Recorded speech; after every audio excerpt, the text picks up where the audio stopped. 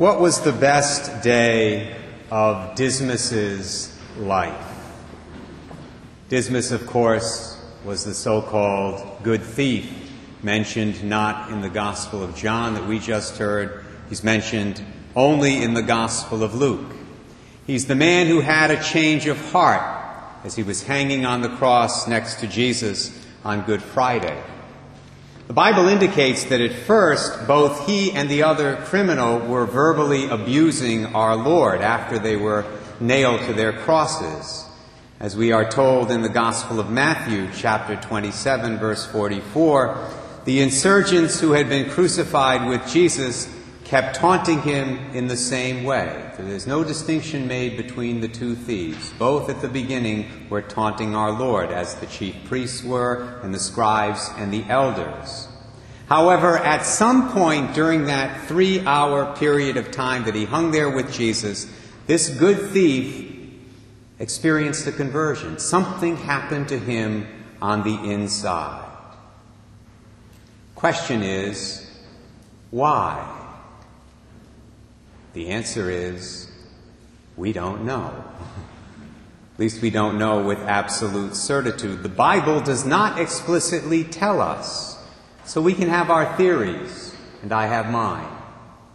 One of my theories is that he was deeply impressed by how Jesus responded to these taunts that were being hurled at him. I'm sure that most people who were crucified by the Romans in the first century did not respond in such a loving way to the passers-by who were taunting them. And that was a regular phenomenon when crucifixions happened. They happened near roadways where there was a lot of activity. The Romans designed it all that way. This was an ancient form of deterrent. You were to look at the people being crucified and you were to think to yourselves, oh yeah, that's what happens when you defy imperial Rome. I'm not going to do that. That was their hope. And people were taunting those on the cross regularly. So this was a common phenomenon. Well, as I said, most of those who hung on the cross probably did not respond with love when they heard those taunts. They probably hurled their own expletives back in the other direction. So Jesus' response had to have been unique and had to have struck Dismas, because Jesus responded with love and with silence. The silence of a lamb being led to the slaughterhouse. To use that famous image from the book of Isaiah that we heard tonight in our first reading. I also believe that Dismas was deeply moved by the way that Jesus forgave his murderers. That must have struck him. See, contrary to what many people believe today, forgiveness is not a sign of weakness. Forgiveness is a sign of strength. You don't need any inner strength whatsoever to let anger and unforgiveness get the better of you. That's easy. Anybody can let that happen. Just let your emotions run wild. Just let it all go. Only a strong person can sincerely forgive. And it takes a doubly strong person to forgive the people who have harmed him while he's in the midst of experiencing the suffering that they've inflicted on him. It's one thing to forgive somebody after you've had the time to deal with it and maybe get over it all. It's quite another thing to forgive people while you are in the midst of experiencing the pain that they have caused you. At its worst, that takes an incredibly special person. Jesus forgave his murderers totally and completely while they were in the process of murdering him. That had to impress a man like Dismas, whose life had probably been ruled up to that point by hatred and unforgiveness. Bottom line is, we do not know for sure why the good thief opened his heart to Christ. But we know that he did. And you know what, my brothers and sisters? That's enough for us to know because it means that his personal life story, as bad as it might have previously been, had a happy ending. Once his heart had been touched, he said those famous words of repentance to Jesus. Jesus, remember me. Just remember me when you come into your kingdom.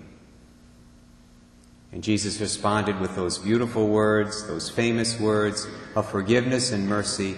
Today you will be with me in paradise. Which brings us back to the question I asked at the very beginning. What was the best day of Dismas's life? Well, if you had questioned the good thief himself about that, as he was being nailed to the cross late Good Friday morning, if you had said to him at that precise moment, Dismas, what was the best day of your life? He might have said, any day but this one. Of course, if he had been married, he might have also responded by saying, the best day of my life was the day I met my future wife. If Dismas had a child, he might have said, the best day of my life was the day that my child was born. There are lots of possibilities. There are many things that we can reasonably assume he might have said. But there's one thing, my brothers and sisters, that we can be 99.9999% certain he would not have said at the moment he was being crucified. He would not have said, the best day of my life is this one. But it was. It was the very best day, without question, of his life on planet Earth. And the very best part of this very best day of his life was the part when he hung on that cross next to Jesus Christ in utter, total, complete agony. I would call that the irony of all ironies. It was the best day of the good thief's life because this was the day he opened his heart to Jesus Christ. This was the day he received the gift of eternal salvation. Without that day, and specifically without the suffering of that day, he probably would have spent eternity in hell. And I'm sure that Dismas himself realized this once he heard Jesus say to him, this day you will be with me in paradise.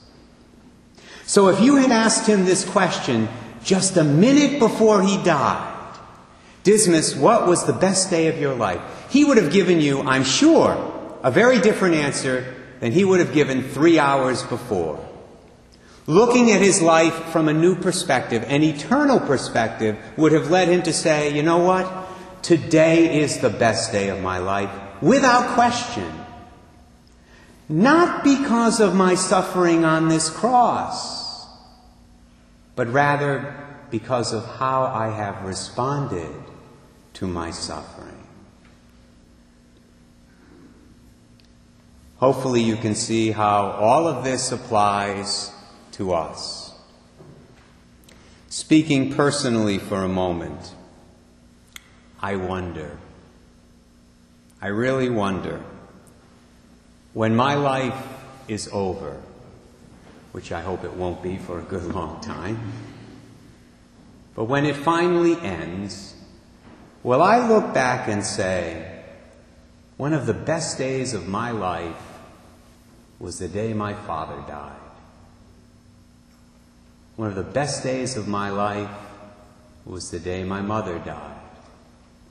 One of the best days of my life was the day I was diagnosed with Parkinson's disease. Not if I'm on my way to hell. I won't say any of those things if I'm on my way to eternal perdition.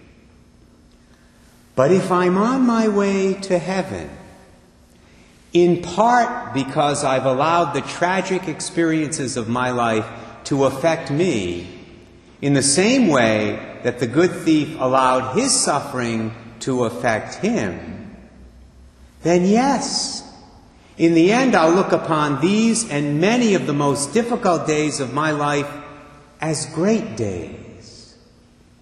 Or maybe it would be more accurate to say as blessed days. Because in the midst of them, I will have grown in faith. I will have grown in holiness. And that will have a direct influence on the level of happiness that I experience forever in heaven.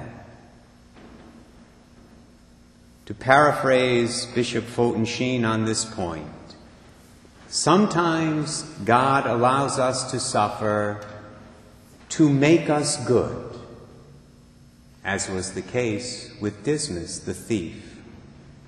But if we're already good, there are times when God allows us to suffer to make us better. And better we will be, my brothers and sisters, if we make the choice, the important choice, the crucial choice, to respond to our crosses like Dismas, the good thief, responded to his 2,000 years ago.